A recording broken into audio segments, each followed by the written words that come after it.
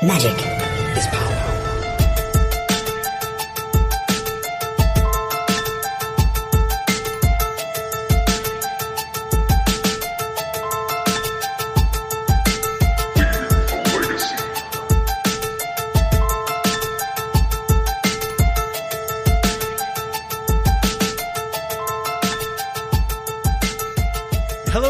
Welcome to another episode of Leaving a Legacy. My name is Patrick. I'm your Legacy newbie. With me this week, as always, Mr. Jerry. Me. What is up, Jerry? Oh, not much, Pat. Not much. I am doing great. How are you? I'm doing pretty well, man. I'm doing pretty well. I'm excited to get into our episode tonight. We have an awesome special guest on this week. We do. As always, we want to thank hipstersofthecoast.com for bringing you guys Leaving a Legacy every Friday to your ears. You can find us also on the Top Deck app as well. Jerry, I'm sure you'll be using the app up at Seattle when you go up for the GP, right? Yeah, I'm sure. Also, if you want to support the show directly, you can visit patreon.com/leavingalegacy. You can support the show for as little as $1 an episode. We have some awesome rewards. I actually have a special new reward that I'm working on in secret that Jerry doesn't know about yet. Whoa. I've actually had it. I've had it in the works for about 3 weeks now. I should have a finished product in about a week. And so when I get that, you guys will be able to see what I'm working on. Did the board approve of this? I unilaterally made this decision, Jerry. All right, we're going to have a talk after the show about your decision-making skills.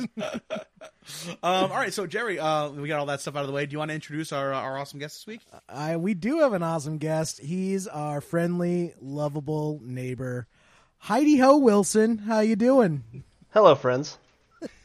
Welcome. Fulfilling your destiny, as has long been prophesized, making an appearance on Leaving a Legacy. What's going on, man? Yeah, honestly, the Brainstorm show was a long play to get to this point, and I'm really excited to be here today.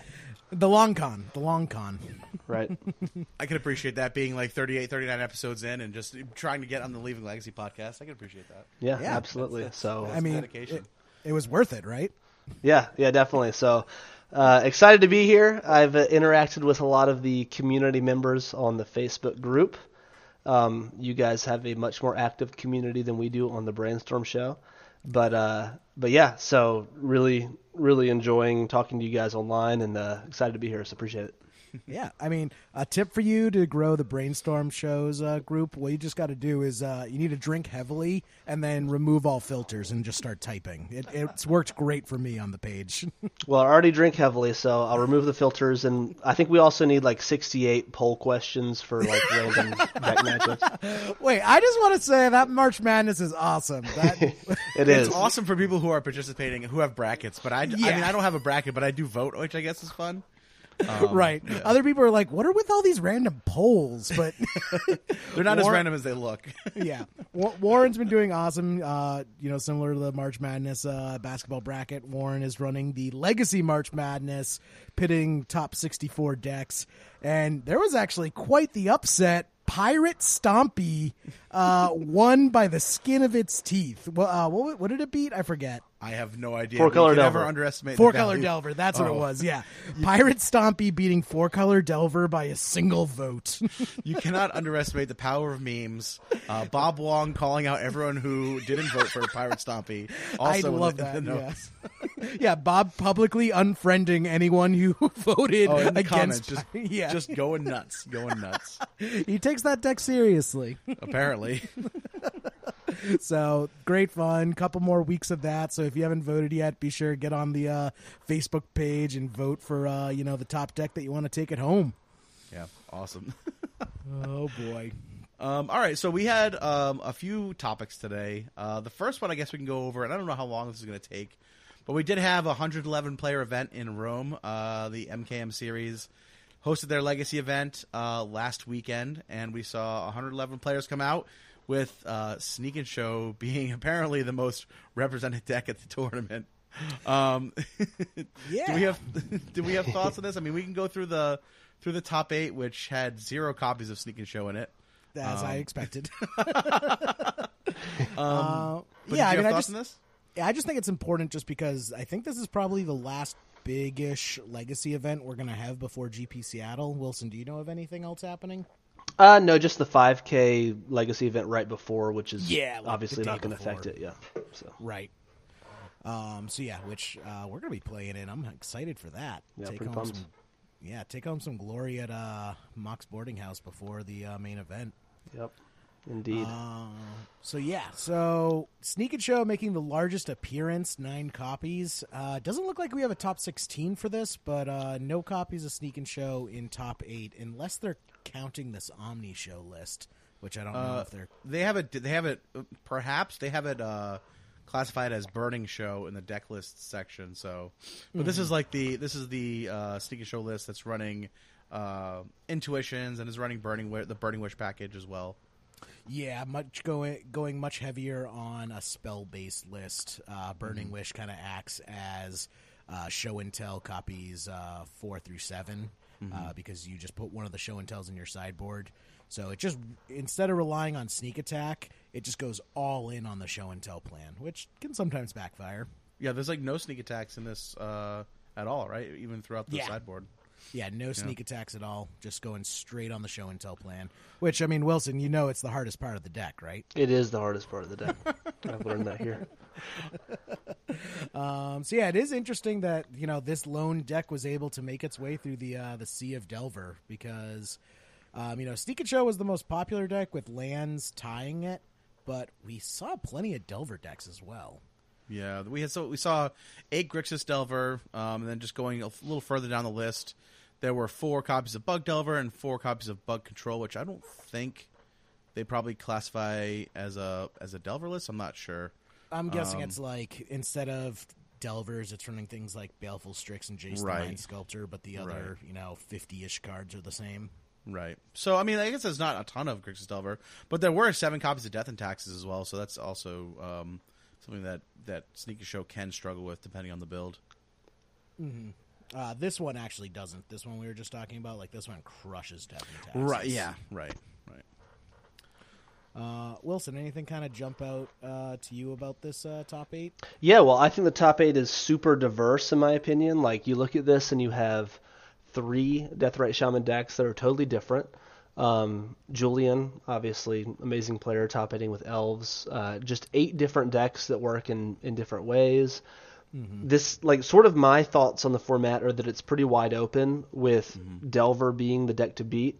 But if you make a deck that has a reasonable game against Delver, other than that, there's a lot of different things going on. So these decks are fighting on different axes. Like we have Miracles with some powerful 2-man enchantments and obviously doing the Miracles game plan with sweepers and planeswalkers, all that stuff. Jund making a showing again, I think is really interesting. Dredge, I think, is extremely interesting in this top 8 because I've sort of felt like Dredge is really well positioned right now. We don't see a lot of people playing it, but it's actually doing fairly decently, I think. So that's something to keep an eye on.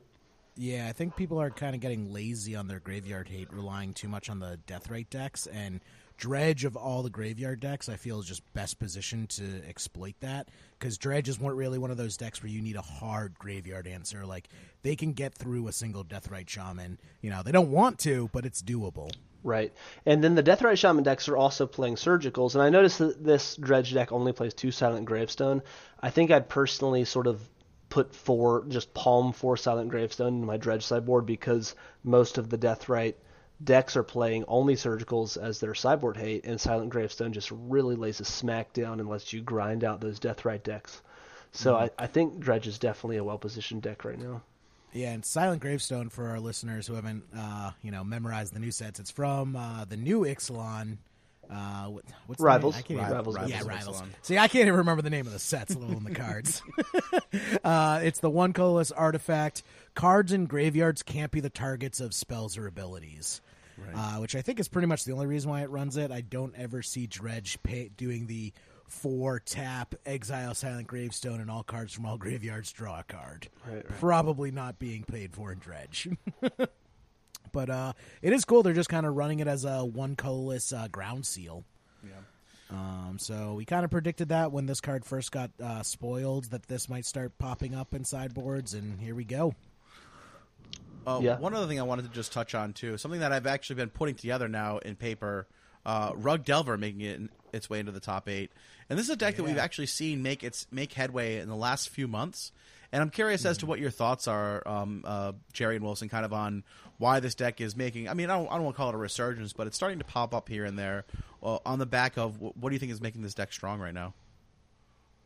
Well, I think that the format is wide open. I know that's sort of a cop-out answer, but as far as like, I think people are doing some clunky things here and there. Like, I think people are playing 4 colors a lot. I think people are, trying to play, like, when you play Deathrite, sometimes you play 3-mana spells, 4-mana planeswalkers. Rug Delver really lays the smackdown on that with the Stifle, Wasteland, Hyper Daze plan. I call it Hyper Daze because Rug Delver, more than anybody else, plays the Tempo Shell just super efficiently. Yeah. So yeah, I think that Rug Delver can definitely prey on a lot of these decks that get greedy. And then in general, I feel like the format's pretty wide open. So like if you have a streamlined game plan, which Rug Delver does, I think that you're going to do okay. If you have the consistency of blue cantrips and all those different things. So yeah, I think that's important. Like, you can steal so many games with just back-to-back Wasteland, Daze, Stifle, or Fetch. Like, so many games just get decided on that alone. Because you kind of have to, because looking at this list, this deck just seems like it's working against itself. It's running 4 Nimble Mongoose and 2 Hooting Mandrills. Like, those cards do not belong in the same deck. Yeah, Hooting Mandrills is interesting because it's almost pseudo Shroud against a decent amount of the format when you consider that it dodges Bolt and Fatal Push and Abrupt Decay. So it's like, Shroud against non-Source of Plowshares, but like you said, it turns off the Nimble Mongoose. Right. So. Well, the biggest thing, too, is like Hooting Mandrills just stacks up terribly against Gurmag Anglers, which are everywhere right now. Like, I've started going on the Tarmogoyf plan in my bug list just because Tarmogoyf matches up much better against Gurmag Angler. So it's kind of interesting that they're completely cutting the Tarmogoyfs from this list and going for the 4 Nimble Mongoose, 2 Hooting Mandrill. And it doesn't look... I'm not seeing True Name Nemesis either. Like, they're running... 2 in the board, but to be honest... And one thing I was going to mention, Jerry, not to cut you off, but was the list that I'm kind of working on right now, I'm cutting those Hooting Mandrills for 2 main deck True Names, which I don't know if is correct call, because you're going to have to pay 3 mana for it. You're not going to be able to pay 1 like you can with Mandrills, but... Yeah, I mean, we've seen like 1 or 2. Like, we've seen like 4 Delver, 4 Nimble Mongoose, 3 Tarmogoyf, and a True Name Nemesis. But like this creature base of 4 Delver, 4 Nimble Mongoose, 2 Hooting Mandrills, and that's it main, is just super interesting. Like, that seems like so light of a threat count for a deck like this. Especially when half your threats work against each other. Yeah, I mean, perhaps the idea is that is the format, like, would you call the format removal light? Because I don't think that's where we're at right now. Yeah, neither do I. I mean, Nimble Mongoose is the OG slippery goose, hard to kill. Right. So I mean, Nimble Mongoose is great in that it dodges things like Fatal Push and Bolt and everything other than sweepers. I mean, now that Terminus is at an all-time low, Nimble Mongoose probably went way up in value, but just combining with the Hooting Mandrills just doesn't seem to work on paper. But, I mean, this person top-8'd, so what are we to say? Yeah, I just get bigger picture with the top 8 and say that the format's pretty open. Yeah. Which is sort of my take from this. So I personally, if I were to sort of try to play the perfect Delver list, I'd be playing Deathrite Shaman, to be honest. If I want to play a mana denial strategy, I'd maybe play like a Lewis CBR, Stifle, Grixis Delver list. But at the same time, I think that this thing could definitely be pretty efficient. So they did pretty well with it. Yeah. Speaking of removal, let's talk about the Jund list for a minute. Because Jund is a list we have not really seen a lot of, but I know a bunch of people got really into it with the unbanning of Bloodbraid Elf in Modern. And Jund is one of those decks that basically all you have to do is switch out the mana base, and you have a fully functioning Legacy deck. So, I mean, this deck is just designed to kill things. Running Toxic Deluge main, 3 Abrupt Decay, running a Terminate main. I cannot remember the last time I saw a Terminate in a list. 1 Fatal Push, 3 Lightning Bolt, 2 Kolaghan's Command. Other than, going for the kind of combo hate, it's running 3 Thoughtseize and 4 Hymn to Torak, a full playset of Liliana the Veil, 3 Bloodbraid Elf, 4 Tarmogoyf, 4 Dark Confidant, 4 Deathrite Shaman. I mean, and also a Sylvan Library main. I mean, this deck looks like a killing machine if you can draw the right cards at the right time. Wilson, what's your take on this? Yeah, I mean, that's basically it. I think it's a fantastic deck that you can port easily over for Modern. I think if you play a lot of matches with this type of deck in Legacy, you'll be frustrated by the consistency because, like you said, you don't have any decisions over your draws with the cantrips and whatnot. But it preys on a lot of the blue fair decks in Legacy. I think if you have a large sample size, you'll beat them most of the time. And Hymn to Turok and just the general sort of mid-range card advantage strategy is actually fairly potent against Sneak and Show and Storm, and you shouldn't undervalue how well you can actually beat those decks. So I think that Jund is actually a decently positioned deck. That's also probably something that people can build fairly easily now that Bloodbraid is unbanned in Modern. Yeah, like if you are playing Jund in Modern, it is very easy to port over to the Legacy. You basically have to pick up a couple Wastelands, which have gone down in value a lot thanks to the reprints. And then the dual lands you do need to buy are on the cheaper side. 3 Bayou and 2 Badlands. That's pretty doable as far as, Legacy mana bases are concerned. Well, interestingly, this person doesn't run Punishing Fire. Yeah, they're not running the Punishing Fire list, so which I can agree with. I kind of like this build a bit better. Yeah, I think that this is interesting, but I think that if you are somebody who can't pick up Wastelands, obviously Grove of the Burn Willows is also an expensive card, but I think that's just another option for you if you want to consider a different type of gen list. Yeah, true.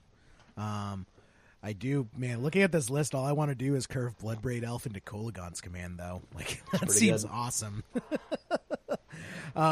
They did have to flex their muscle though and show that they're not running this as a budget list. Did you see the sideboard?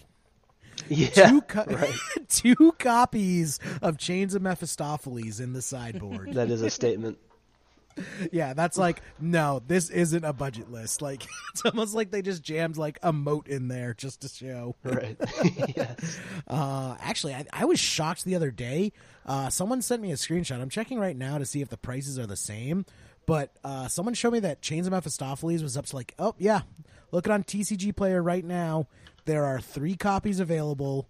A near mint one at $850. Goodness. And then a played one for $600. Chains of Mephistopheles has exploded in price this year. It's ridiculous. It's insane.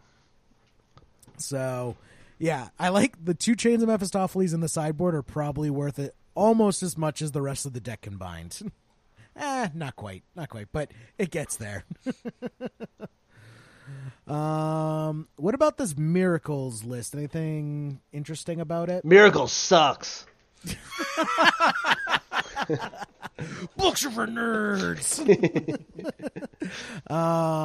Talking to Rugvet actually earlier in the group chat, he mentions that the Miracles lists are down to only a single search for Azcanta.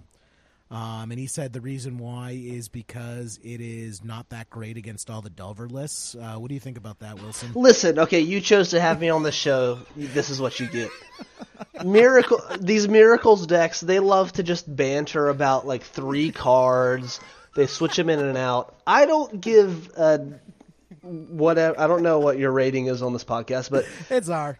Okay, the number of search for Azcanta, who cares? They think that this somehow affects their matchup percentages against the field. I think that with this deck, you have to acknowledge what you're doing, what this is good and bad against. I think the problems with this deck is that the mana base is much worse than old Miracles used to be. I think that they're onto something in trying to cheese with some main deck back to basics. I think that was, maybe they're actually onto something there. I think that obviously Anurag did decently with some main deck preordains. I think that once you start like getting outside the box and trying different things, there's maybe some percentage points to be gained. But yeah, as far as like the 1 or 2 searches, that's just some like minor matchup thing. If this is some deck you're considering playing, put it together, see how it goes. I think that this deck has some major weaknesses. I'm not a super big fan of Miracles right now. This is why I'm promoting High Tide as the predict deck of choice. You guys laugh. High Tide is going to take over Legacy here in 6 months. You just wait. So we need to get Marcus Truckus on MTGO. We need to get him on the cast to give us all the secrets. well, yeah, he's putting his price to all the podcasts. He's basically trying to make a bidding war so that we. I know. I'm in a group chat and I'm like messaging Wilson on the side. I'm like, is he quoting you prices? Yes, it's pretty smart. He's a businessman Swedish through capitalist, right? I respect that. Well, one thing I just wanted to mention, I don't know if it was a budget choice or not. It's funny calling Blood Moon a budget choice. Instead of the Back to Basics, it's running a Blood Moon main, which is a kind of interesting take. I consider that a sign of weakness, if I'm being honest. Jeez. All right. We're moving on before you offend anyone. Oh, man. What else we got? All right. I know our fans of the Poison would be disappointed if we missed this. Infect making top 8. Mm-hmm. Mm-hmm. It's been a while since we've seen an Infect list in top 8, if I'm not mistaken. Yeah. I mean, Infect's one of those decks that I feel can top 8 any tournament if it goes its way. Totally. Infect is very good. I think that it shows that the format is more open than Delver or Bust. Everybody wants to make you believe that you have to beat Delver. This is sort of why that we've been talking about High Tide, even though High Tide is bad against Delver. This is the same kind of thing.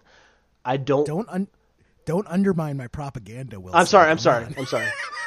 But in general, I would say that you don't want to play Infect against a hyper-efficient tempo deck playing lots of removal, but I think that actually now is a good time to play it because people are playing lots of different decks. And Infect is the kind of deck that when the meta is fairly open, which I think it is now, it just comes in and you can do very well with it. So it's a very good GP deck, for example.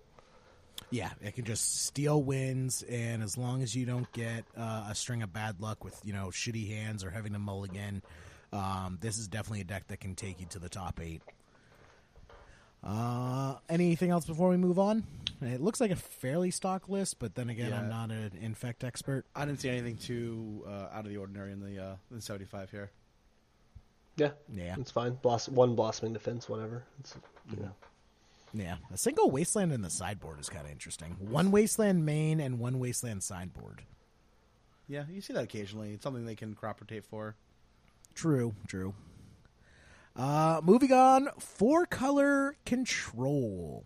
Now, Wilson, I know technically today for us, but last week for the listeners, the Brainstorm Show came out with an episode, and you kind of talked about the list you've been brewing up for the GP. How is this list, similar or different from yours? Okay, I think this is the New Age Shard list. My problem with these decks is that you see, let's talk about the mana base. This is actually where I feel like it's the most important part of the deck. You see 2 basic lands and then a very greedy mana base. In my experience playing these decks, it's really hard to utilize the basics other than trying to set up some sort of Deathrite Decay on Blood Moon. Against Wasteland, even a single Wasteland, even if you're fetching basics, is really going to mess with you. And that's my issue with the deck. So it grinds super well. This is always going to be a solid strategy in Legacy because it's a fair blue deck, consistent, grinding well, does well against other fair decks. But at the same time, I feel like it has some mana-based problems. It's really heavy on Strix. Strix is a card that's very good against some people and really embarrassing against others. And 3 is a lot for a card like this. 3 Kolaghan's Command. I really love Kolaghan's Command in Legacy right now. It's a catch-all. It lets you not lose to Chalice and Vial and things like that while also having fantastic value in fair matchups. And so, yeah, really love it. I like this kind of deck. I just think that the problems are the greed and the mana base. And I don't think you have to go so hardcore into value that you give up on a more aggressive plan and sacrificing the consistency of your mana. So when I see those basics, I think of Blood Moon protection. So you're saying it's just not even worth the Blood Moon protection? Just say, you know what, if they Blood Moon me, they Blood Moon me, so be it, and then just go for a more consistent mana base for the rest of your matchups? The way that the games play out is I think that you need the Deathrite in play. Like, they have 2 Abrupt Decays, so you're sort of banking on getting a basic and a Deathrite and an Abrupt Decay to get out of Blood Moon. Yeah, that's a little goal. And I understand it, but a lot of times the basics hurt you more like if you do just averages in a Wasteland matchup, if you get Wastelanded once and then have a basic in play, you've actually hurt yourself more than having a non-basic in play. So Yeah. that's just my issue generally in these really greedy decks that have a couple basics, and that's sort of the problem I think I run into. That is, really good advice. I can, kind of speak to that firsthand. I've been testing the hell out of my bug list for GP Seattle. I ended up selling a bunch of stuff and putting it together on Magic Online to test it nonstop. And I'm very unhappy with my mana base because I kept running into all of these 8-moon decks for a solid week after, the Italian tournament where it was like the team tournament where all 4 legacy decks were Blood Moon decks. Right. So I was just running into Blood Moon deck after Blood Moon deck on Magic Online for a solid week after that tournament. And I got so frustrated I added a basic swamp to my list to try and make it work. And I'm just constantly not happy with my mana base with the deck and constantly tinkering with it just because running a daze list with a basic land that isn't an island, you want to run like the swamp or the forest so you can get that abrupt decay off Deathrite Shaman, that it just causes all sorts of other problems. So, I think maybe you're right that you just kind of have to grit your teeth and bear it and just not bother with the basic because it's going to end up doing more harm than good. And if you end up playing against that Blood Moon deck, just hope you have the Force of Will for it instead. Yeah, if you're going to play this type of deck, maybe consider just the Hydro Blast package. And I know this deck has 2 Blue Blasts in the sideboard already, but that's sort of just what I would hinge on with this sort of strategy. So something interesting. I mean, I think that Red Stompy is generally good right now, and that's reflected online. But something I think that's another thing that's interesting about this 4-color list is it has 3 lightning bolts. That's a little bit unusual, I think, for a 4-color pile deck. So, yeah, I was surprised. So your list that you shared with me was the opposite. You're only running a single lightning bolt in your list, correct? Yes, yeah, 3 fatal push and 1 lightning bolt. Yeah, whereas this deck's running 3 lightning bolt, 1 fatal push. I'm assuming they did that because they wanted the reach, I guess, but they're not really going for the face that much. But I mean, what's kind of the theory behind that split? So, I mean, I can explain mine a lot better than this, obviously. But so for my deck, it's a little bit different because I have Young Pyromancer, and I'm trying to play a lot of matchups off of basic lands. So you get a lot of situations where you play the Young Pyromancer and also Fatal Push on like a turn 3. Swamp is more important than Mountain in my deck, but the Mountain is still part of your fetching plan. So sometimes you're getting Swamp, Deathrite, and then Fatal Pushing. And then generally in a more controlling deck, you want a more flexible option of killing creatures. And there's all sorts of creatures, like, for example, even Tarmogoyf that doesn't get a lot of respect is still a card that gets played more in paper than people think that it does. There's more bug lists out there than people necessarily give credit for. And even things, random stuff like Thought Not Seer, there's just all sorts of stuff. Knight of the Reliquary. I think the Fatal Push is generally more of a hedge card, and it's better for my Grixis list. So a pile list is a little bit different because they play actually so much more removal than I do. Like you look at this and they have a Fatal Push, 3 Lightning Bolt, 2 Decays, 1 Edict, 3 Kolaghan's commands, and then they also have like 3 Baleful Strikes and then the Jaces. So like their whole deck is removal. And whereas I'm focusing on some things like discard spells, really a balance between disruption and reactive removal. It's just a different strategy. Right. So, you may have a lot of similar cards, but the way you play them out are just completely different. They're going for a much more reactive strategy where it sounds like you're going for a much more proactive approach. Yeah, I'd like to think that my deck that I've been playing is a balance in that some matchups you need to be very proactive, and then some the reactivity is really important. Whereas this is saying like my entire list is reactive and I do this really well, and that's just going to be my whole deck is value and reactivity. So, And then also to clarify, so your list is also only 3 colors, correct? Whereas this is a 4-color list, which is why you favor the basics. You just have a less greedy mana base. Exactly. The Trop is only for matchups where the Deathrite Shaman life gain, eat creature matters, and there's 1 Ancient Grudge in the sideboard, so it's just a Grixis deck. Definitely. Awesome.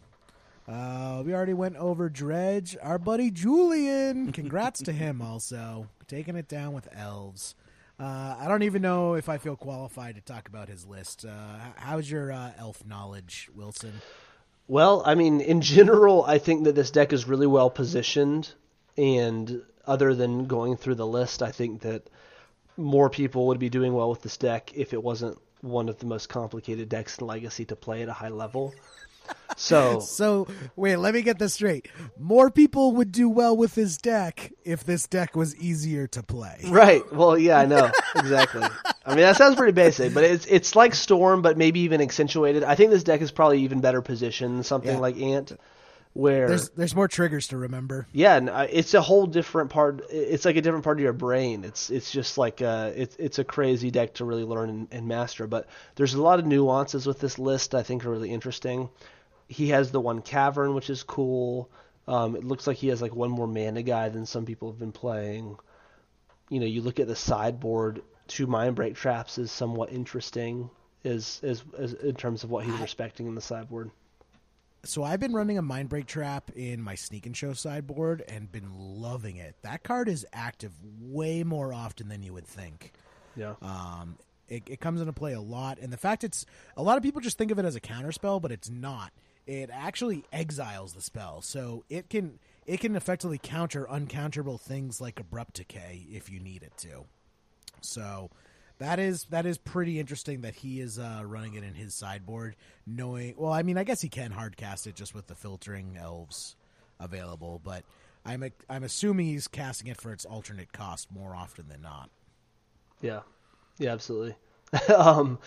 Yeah, so I think that like in general, 2 chokes is pretty cool. I think that my general like plug for this deck is that don't over sideboard. So I think that's simplifying it for anybody who's played elves, but for anybody who's looking to get into the deck, I've noticed a lot of people just palm their Thought Seizes and Decays and these cards against decks they shouldn't bring them in against. Your elves plan is very good against a lot of the field, particularly the fair part of the field, and you need to have a very specific plan for all of your sideboard cards to the point where you need to make sure you're not hurting yourself with your sideboarding. Yeah, for sure. Moving on with that, what I do really love about the MKM series, and I wish more tournaments would do this, is they actually give us the bracket of the decks and how they competed and finished in the top 8. So Jund beat Rug Delver. I feel that's pretty expected. I remember back in the day, like 2013, 2014, Jund was the favored matchup in that match. Yes. Then 4-color control versus Dredge. 4-color control took it down. What's 4-color control running for Graveyard Hate? 2 surgicals and 2 surgicals, and that's it. It is also possible to just beat Dredge on the counter magic plan. They're also running like the playset at Deathrite Shaman as well, so but I mean, like that as well. True. No, it's true. It's just like Deathrite Shaman and Surgical aren't enough to stop like an explosive start out of Dredge. Oh yeah, that's fair. Looking at it, yeah, that is interesting. Only 3 Force of Will too. Any other counter magic? No. All right. So 4-color control took down Dredge. I probably would have expected Dredge to take that out, but I'd kind of be interested to see that if there's matchup videos for that. Yeah, it looks like there's the 4th Force in the sideboard, Flusterstorm, a couple Red Blasts to hit a lot of the counter magic. The Kolagon's commands do a little bit of double duty here on the Silent Gravestone sideboard plan. And in general, you should definitely not overestimate Dredge's ability to not crap out. So sometimes they just do that. That's also true. So I think this is a reasonable result. Yeah. Then Miracles versus Infect. I probably would have given that to Miracles anyways. Just I think Miracles has enough of just the removal and the fact that you can like instant speed Terminus away a Infect creature after they've poured their entire hand into it. Kind of gives Miracles an unfair advantage in that matchup. And poor Julian losing to Omni Show. He got showed out.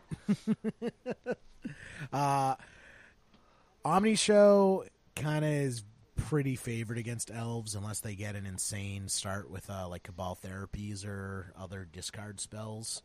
Yeah. Show and tell can just kind of win at instant speed. So that's unfortunate. Going on, Omni Show beat Miracles, which I've gone back and forth over what's a better matchup in that. This Omni Show list isn't running Beseiju. They have 3 in the sideboard, right? Do they Right, not? yeah. Oh, do they? 3 on the board, yep. Oh, never mind. I did not see those at all. That totally changes the story. Usually they're only running like 1, but I mean, because it's the Burning Wish package, they're especially heavy on their instants and sorceries. So, yeah, that would actually change matters. Yeah, the 3 sideboard Beseiju is that earns like 24 hours of ranting in the Miracles chat online. Yeah, that's a lot of pretty damn Beseijus. good. Right. That is. Yeah, I totally missed that. So yeah, When so, we went down yeah. the deck list, I almost mentioned that, but I'm like, it's fine. It won't come up in the rest of our conversation. They were freaking prepared for Miracles because that's like the best card you can have against Miracles. Right. Going back on the other side, 4-color control beat Jund.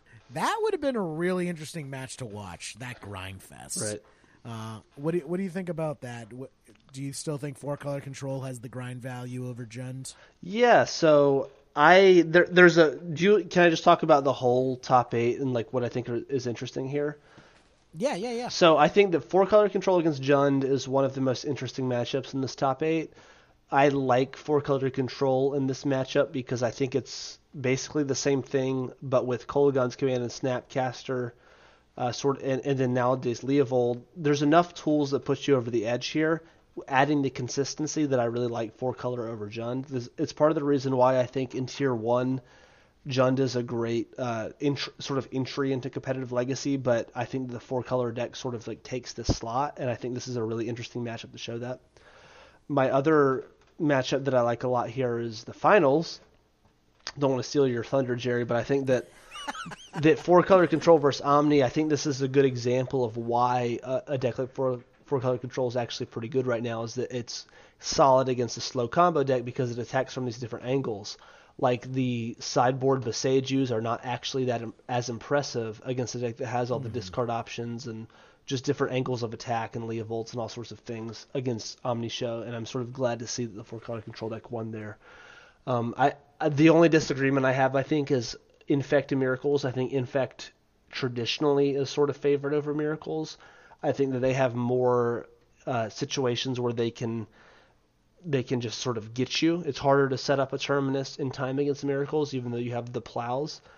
So that's sort of where I would sort of like the Infect deck. But then other than that, I sort of think that the top 8 played out like you'd expect it to. Yeah. Oh, that's interesting. You think Infect's favored. I guess, yeah, maybe I'm giving Miracles too much credit as far as the old school Miracles list that could just kind of like Terminus and then lock them out. Like, I feel old Miracles with Countertop can really grind on that. But old Miracles with Countertop's good against anything. Even then, though, I think that like Elves was better than Delver against Miracles in old Miracles, which is like Clay, whatever his last name is, the kid, won GP Columbus last year in a very Miracles heavy meta, and then Infect was like a solid choice against Miracles even with top, but I think top Miracles was good against anything. So yeah, I guess it's an unfair position. Right. Awesome. So that was the MKM series. What does this kind of tell us about the Legacy meta? It's very different from SCG Worcester. I mean, this is a European tournament and much smaller than SCG Worcester, but still some of the best players in the area. How indicative do you feel this breakdown is compared to what we're expecting to see in GP Seattle? I think that this, in general, just shows that the metagame's open. I wouldn't look at the top 8 and say anything about it. But as far as looking at the overall deck breakdown, I think it's generally pretty comparable. I think that Grixis Delver will be higher percentage in the U.S. Death and Taxes is an important one to note here because it's really popular in paper. It's more popular than it is good, I think. I think that it's a top 5 play deck in paper no matter how good it's going to be. I don't think it's horrible, but I think that it's a deck that's played a lot. I feel it's only going to get more popular, too, with the Rishadan port reprint. Like, it's getting to the point where Death and Taxes is almost cheaper to put together than Burn. Absolutely. I've heard a couple people say that. So, yeah, it's very popular. And then Eldrazi halfway down the list. This is one of those decks that if you only look at MTG Goldfish results, you might not respect enough. But tons of people play this deck in paper. Mm-hmm. You've got to be ready for Eldrazi if you're going to play in a North American Grand Prix. So spinning off of that, I think that's just important to talk about as far as the composition of legacy players going to tournaments within the last couple of years. We give Wizards a lot of shit, but as far as accessibility to legacy for these different decks, there's been leaps and bounds in what you can play. Like, for years and years and years, the only budget choice available to you was Burn. And then Dredge got introduced, and you could play Dredge. Now you can also play Eldrazi and Death and Taxes. Like, the options for budget decks keep growing, and I think that has allowed a lot of people to enter into the format that we wouldn't have seen previously. And because of that, we are seeing these decks that, like you said, Wilson, are more popular than they are good. They not be the favorite to win a tournament, but sometimes they can just post conversion numbers just based on the sheer number of players who show up with it. Totally. I agree. Gotta respect these decks. Like, even if you don't think the deck is good, like, I know plenty of players who scoff at Eldrazi, who scoff at Death and Taxes. Players will always scoff at anything, but, you have to respect these decks and expect to play them. Yeah, they are going to show up. You can't scoff. I mean, I played against 3 consecutive Eldrazi decks at some regional, just sort of practice tournament a couple months ago. So you just sort of have to accept this is the way Legacy is.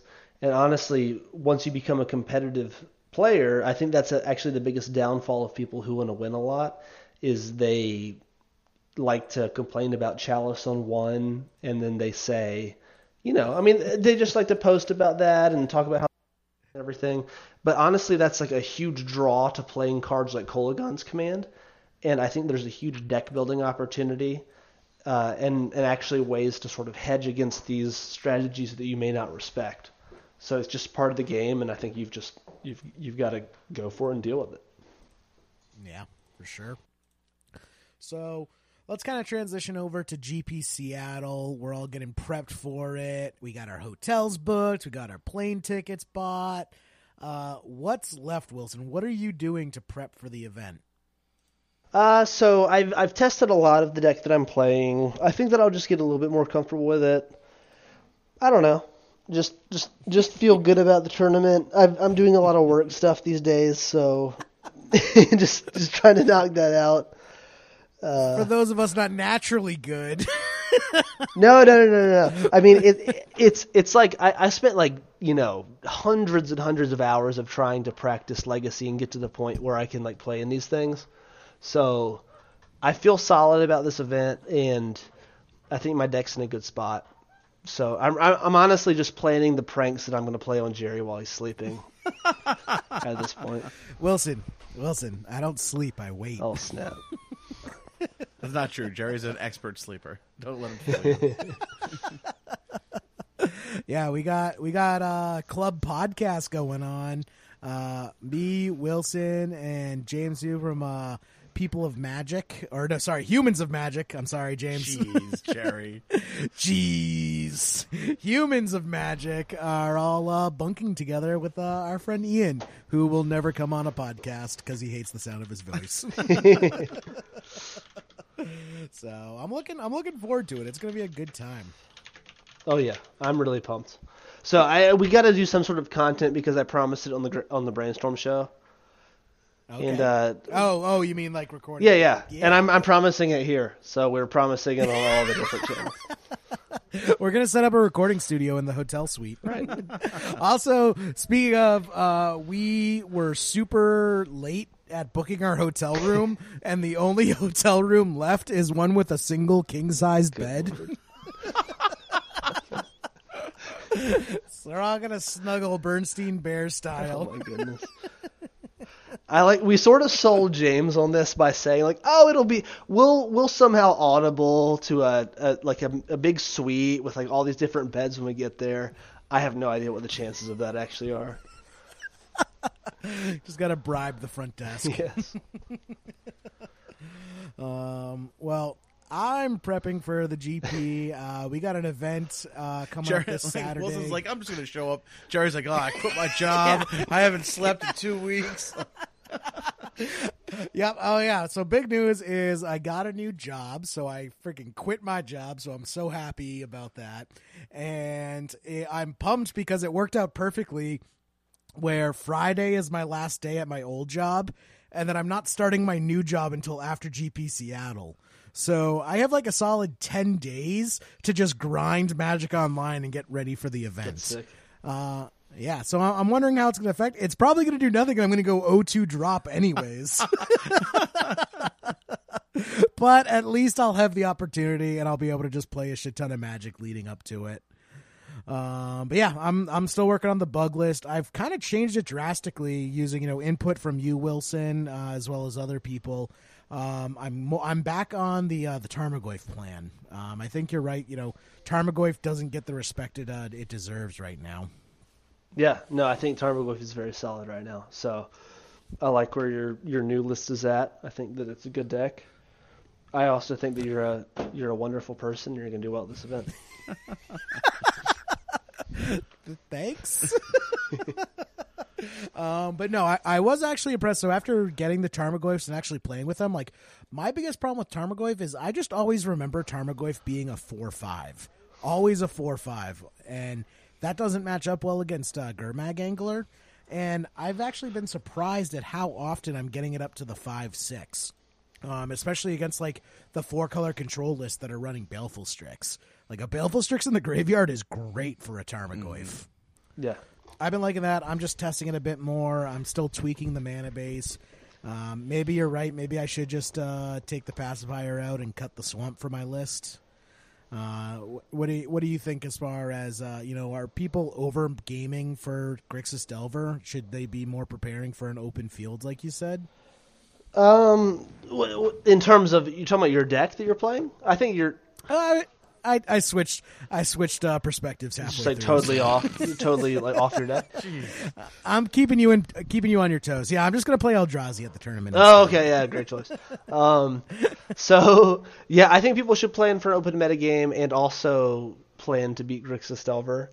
And I think that definitely your choice is good because a card like Tarmogoyf, I think it's more of looking at what the answers are in the format when you're playing your threats.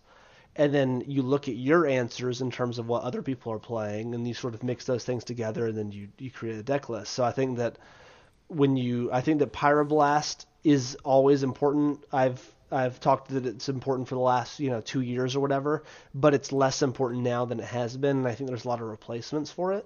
So I think that playing Bug is sort of okay now, and I also think that Fatal Push hysteria is sort of gone. People have moved to all these lightning bolts. We just looked at a top 8 deck list that could play a bunch of Fatal Pushes if they wanted to, and instead they play 3 lightning bolts. Now, granted, they do play some Strixes and Decays and stuff, but I think that your Tarmogoyfs, I think, are a lot better than they have been in the last year or two. So I like it. So you're saying it's great that I just sold all my Tarmogoyfs. Awesome. What the heck? I thought you were freaking playing this deck. I'm borrowing your Tarmogoyfs from Oh, I forgot about that. Okay. Are you really? You got the few. Do you not have them anymore? I can get other ones. I just forgot about that. This is why you told me to remind you a week before the event. Right, okay. Wait, do you have Future Sight Tarmogoyfs? I do. All right, good. Just making sure. Jerry, you have to play with Modern Master 17 Tarmogoyfs. I'm sorry. Non-foils. No. Wait a second. No, you have to give some sort of insane ad spots to the Brainstorm show. You have to promote Landshark beer 12 times on this show in the next 2 months. We can trade sponsors. You guys can promote Boston Market, and we'll promote Sandshark. Oh, thank God. These are complimentary products, though, Yeah, like you have to be hammered drunk to want to go to a Boston market. Is that what you're saying? Like, Listen, here, Pat. We have talked long about the amazing Boston market that is on the highway on the way to the DCU Center. I literally wouldn't give my dog Boston Market, Jerry. Don't talk Lucky about dog. our sponsors that way. Boston Market, your favorite dog food. Jesus, we're gonna get sued for libel. Goodness. What were we talking about? I forget. I think I was about to give some shout outs. So I'd like to give a shout out to Cyrus. Cyrus is asking me for a shout out right now. Cyrus Corman Gill. Cyrus is a student at UC Berkeley. He's an avid listener of Leaving a Legacy. He's a even bigger fan of the Brainstorm Show, and he would like to say hey to everybody. Oh, And Cyrus, set the record straight. That's not true. I mean, I am. Oh, whoa. Just kidding. Okay, I'm just kidding. Cyrus loves Leaving a Legacy. So Cyrus says hey to everybody. And then the Miracles chat. The Miracles chat says hello, and our deck sucks. And giving them a shout out. That chat, so it's called Miracles Chat, ironically. There is no Miracles discussion in it at all. All it does is constantly break down my self-esteem. It's just an insult factory. Yeah, so I guess those guys can get shouted out. Pat, you got any shout outs? No, I'm just gonna scoop you in, Wilson. Thanks so much for coming on the show.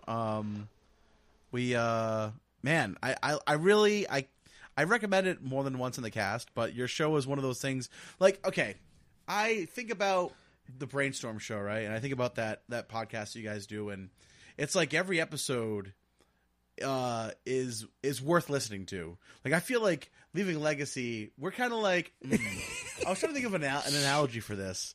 And please stop. I don't like where this is going. It's like the Brainstorm show is like a show like Breaking Bad, where every episode is like this carefully crafted piece of art where they're like you got to watch them all, and they're all worth watching. Whereas Leaving Legacy's like daytime talk show, where it's like 99% filler, it's pretty much forgettable. I mean, I was going to say Dragon Ball Z. Dragon Ball Z is a good analogy. I don't know what that is. What's Dragon Ball Z? Are you guys like the Rush Limbaugh show? Yeah, so, like most of it's there's a lot of filler in there. There's some good parts, but you really don't have to listen to every episode. Whereas, like, I recommend like you guys have a 38 or 39 episodes of a catalog, and I recommend people listen to them all because you guys, I think, do a really great job. And that's my scoop today. Is I just want to scoop you in and say thank you so much for putting out a really great show like that, and thank you for coming on our show and just being a generally awesome guy. I'm sad I won't be able to get a chance to meet you in Seattle, but hopefully our paths will cross sometime soon. Well, I appreciate that. Honestly, I just sort of put up with Phil and Paul, but mostly Phil, and just so I could talk about Legacy for a couple hours. Wow. Well, I'm going to scoop in our corporate sponsors so that they don't drop us. This is to Boston Market. Thank you for providing Who's getting healthy, this money? nutritious. You're not getting the checks? Is it just me? I'm not taking dirty Boston Market money. Blood money. No way. Well, I'm also going to scoop in Wilson. It's always a pleasure. I feel the Legacy people I talk to pretty much every day at this point, with all the group chats and the Facebook pages. It's getting to the point that they're some of the people that I talk to the most. So I always appreciate that. And thanks for coming on and talking with your voice, Wilson. Thank you. All right, am I supposed to do a scoop situation here? I thought we just did them. I thought. I didn't. Okay. You could scoop though. You could scoop right now. Okay. Will you scoop to me? Don't scoop. ever. No, don't do it. Don't ever scoop to Jerry. Make him earn the win, man. Make him earn it. All right. Yeah, I'm not scooping. Never mind. Oh man. You could scoop. No, absolutely not. Thank you. I'm done. Wow. Okay. Man. Okay. Son of a bitch, Pat. We got dice game, Pat? I guess so. Sure. Yeah, you guess so. Also, Aaron kept turning off commenting. I was going in like every other day and turning commenting back on the joke It was game. the best. How could people put good jokes on there if it's turned off? You know, there's so many jokes that need to be said. None of these actually need to be said. Not a single one needs to be said. Wilson, do you have a joke? Do you have a joke? Do I have a joke? Do you have a joke? That pregnant pause was worth it. So good. All right, ready? Yep. Sneak and show. Son of a bitch, get off the cast.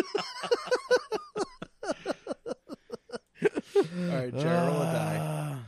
All right. Also, shout out to Wizards of the Coast for having a website that just lets you roll a D20. Oh, really? Yeah. D20 Modern Dice Roller. It's a Wizards of the Coast Oh, I website. didn't realize that. I'm glad they invested in that instead of Magic the Gathering. To be fair, this website looks like it was designed on like Newgrounds in 1998 or GeoCities. We got a 7. Bob Champany. What do you call an Amish man with his arm halfway up a horse's ass? I don't know what, Pat. A mechanic. That joke's It's not funny. See, it's not funny. I already read it. Like I knew the punchline. So whenever you know the punchline, the joke's not good. It doesn't matter what the joke is. Most of these jokes are not good, even if you don't know the punchline. Shut your mouth. They're like almost all. I can't even go on this. I can't even go on this rant again. I'm just going to copy paste it from last week. Wait, where are these questions coming from? So we have a pinned thread on the Facebook page that listeners are allowed to submit a joke to this thread, and we will roll a d20 every week, and we'll read the whatever number comment that happens to be. So it's been a nightmare every single week. I hate it. It's almost as bad as the song game we played, and I just hope that one day the page gets shut down and we never have to do this game again. Yeah, your Facebook group's gotten pretty raw. Like I can't open this thing when my wife's in the room anymore. There's a lot going on the page. Stuff gets lost on the page so quickly. Well, like we added like over almost 60 people this week. Like I know, like right? It's What's started happening? growing way. It's How many it used to be, Russian like, trolls are in the group? No, I filter every single one of them. we have like some security questions people have to answer, like when they join the group. Like How one of them's old like, is Joseph Percival Lissette? I don't know what I'm going to do when I start this new job because the majority of my day is actually vetting people applying to the group. Yeah, it's not good. But yeah, we're up to like 1,200 people now, which is awesome. Love every single one of you guys. But I don't. Jesus Some of you, Christ. Goodness. Some of you I specifically don't love. Jerry's top of the list. Pat, I'm going to read another joke here just because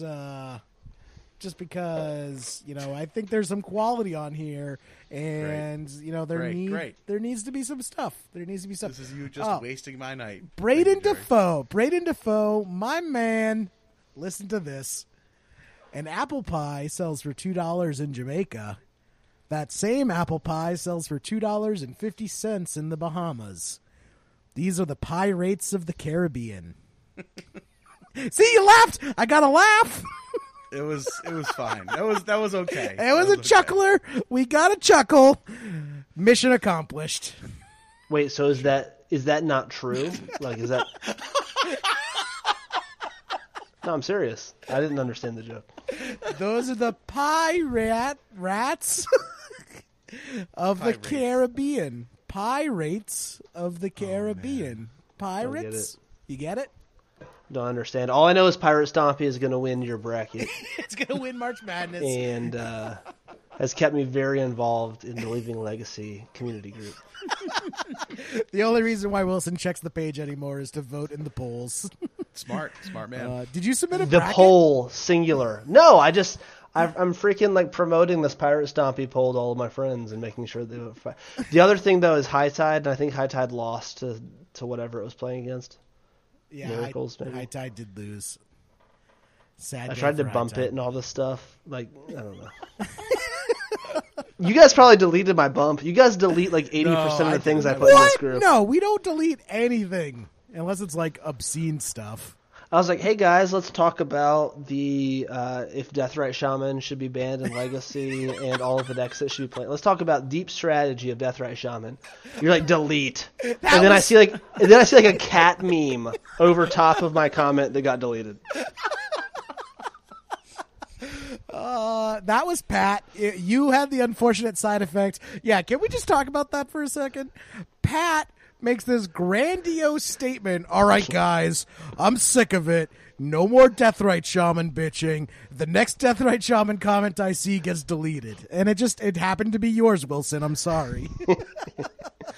Totally unintentional. And then Pat completely failed to live up to his promise, and the rest of the page was just nothing but Deathrite Shaman discussion. I was at work. I don't have so much time. Maintaining the Facebook page is a full-time job. We need an intern. That's what we need. Wilson, you should send us some of your workers to be interns. Unpaid, of course. I'll work on that. There's this guy named Rugved. Yes. Who I strongly recommend. I hear Rugved would make a great unpaid intern. Yes. Or Cyrus. Yeah, Cyrus is a college student. That's Cyrus. Hit us up if you want some unpaid intern work. I'll write you a recommendation. Yeah, he's also a poli-sci major, so he'll never get a job. So. Excuse me, I was a poli-sci major. Why were you a poli-sci major? You know what? Never mind. International so relations. Podcast about magic. Yeah, exactly. To work in finance, international relations, and jazz guitar, baby. Double major. Oh man, I'm surprised I'm not living in a cardboard box right now. Awesome. All right. Well, Wilson, do you have like a Twitter account, or I know you're on the Facebook page as well. If someone wants to get a hold of you to talk to you about Wizard Tribal, which is the new hotness coming into Legacy, where can they get a hold of you? Please do not contact me anywhere. But you're welcome to talk to Philip Braverman if you'd like to talk about any ideas you have about Legacy format, and he's on Facebook primarily. Also, you can post in the Leaving a Legacy community group, and I will respond to it. Just tag me there. How about the Brainstorm Show group as well? Yeah, you gotta promote your stuff, man. Yeah, well, I'll drop in the show notes, man. And you gotta listen. If people don't listen to the podcast, like if you're listening to this cast and you don't listen to the Brainstorm Show, you're just doing things completely wrong. Appreciate that. Yeah, you need to switch that around. Make sure you listen to the Brainstorm Show after you listen to Leaving a Legacy, though. Yeah, because you want all the good stuff to stay in your brain. You don't want it to get pushed out by our dribble. Yeah, in comparison, we make everything look good. But yeah, no, you guys are great. I appreciate you guys having me on. You guys are doing awesome stuff for the Legacy community. I think regular content for the Legacy community is great. Having a regular podcast to listen to often is really good. So I think this is really appreciated, guys. Feel honored. Oh man, yeah, it's great to have you on. And you can find Jerry at JME3RD. You can find me at Pat Uglow. Find the stream, twitch.tv/Pat Uglow. We're on Patreon. Find us on Hipsters. Join the Facebook group, Leaving a Legacy. If you want to support if you want to email the show, dick pics or deck lists, Leaving Legacy at hipsterthecoast.com. This is why I don't check the emails. I'll let Pat send me the important ones. The dick pics, obviously. This was a Jerry. Pat, that's a typo. That's supposed to say deck pics. Deck pics. Send us pictures of your deck. DECK. If you donate to the Brainstorm Show, we send 80% of our proceeds to Leaving a Legacy. That is not true. Though, was it you or someone else? Someone changed my screen name in the group to donate to the Brainstorm Show. So every time I make a post, you're subconscious. Oh, I did it myself in my sleep. Every time I post anything, it's just this glaring ad for the Brainstorm Show.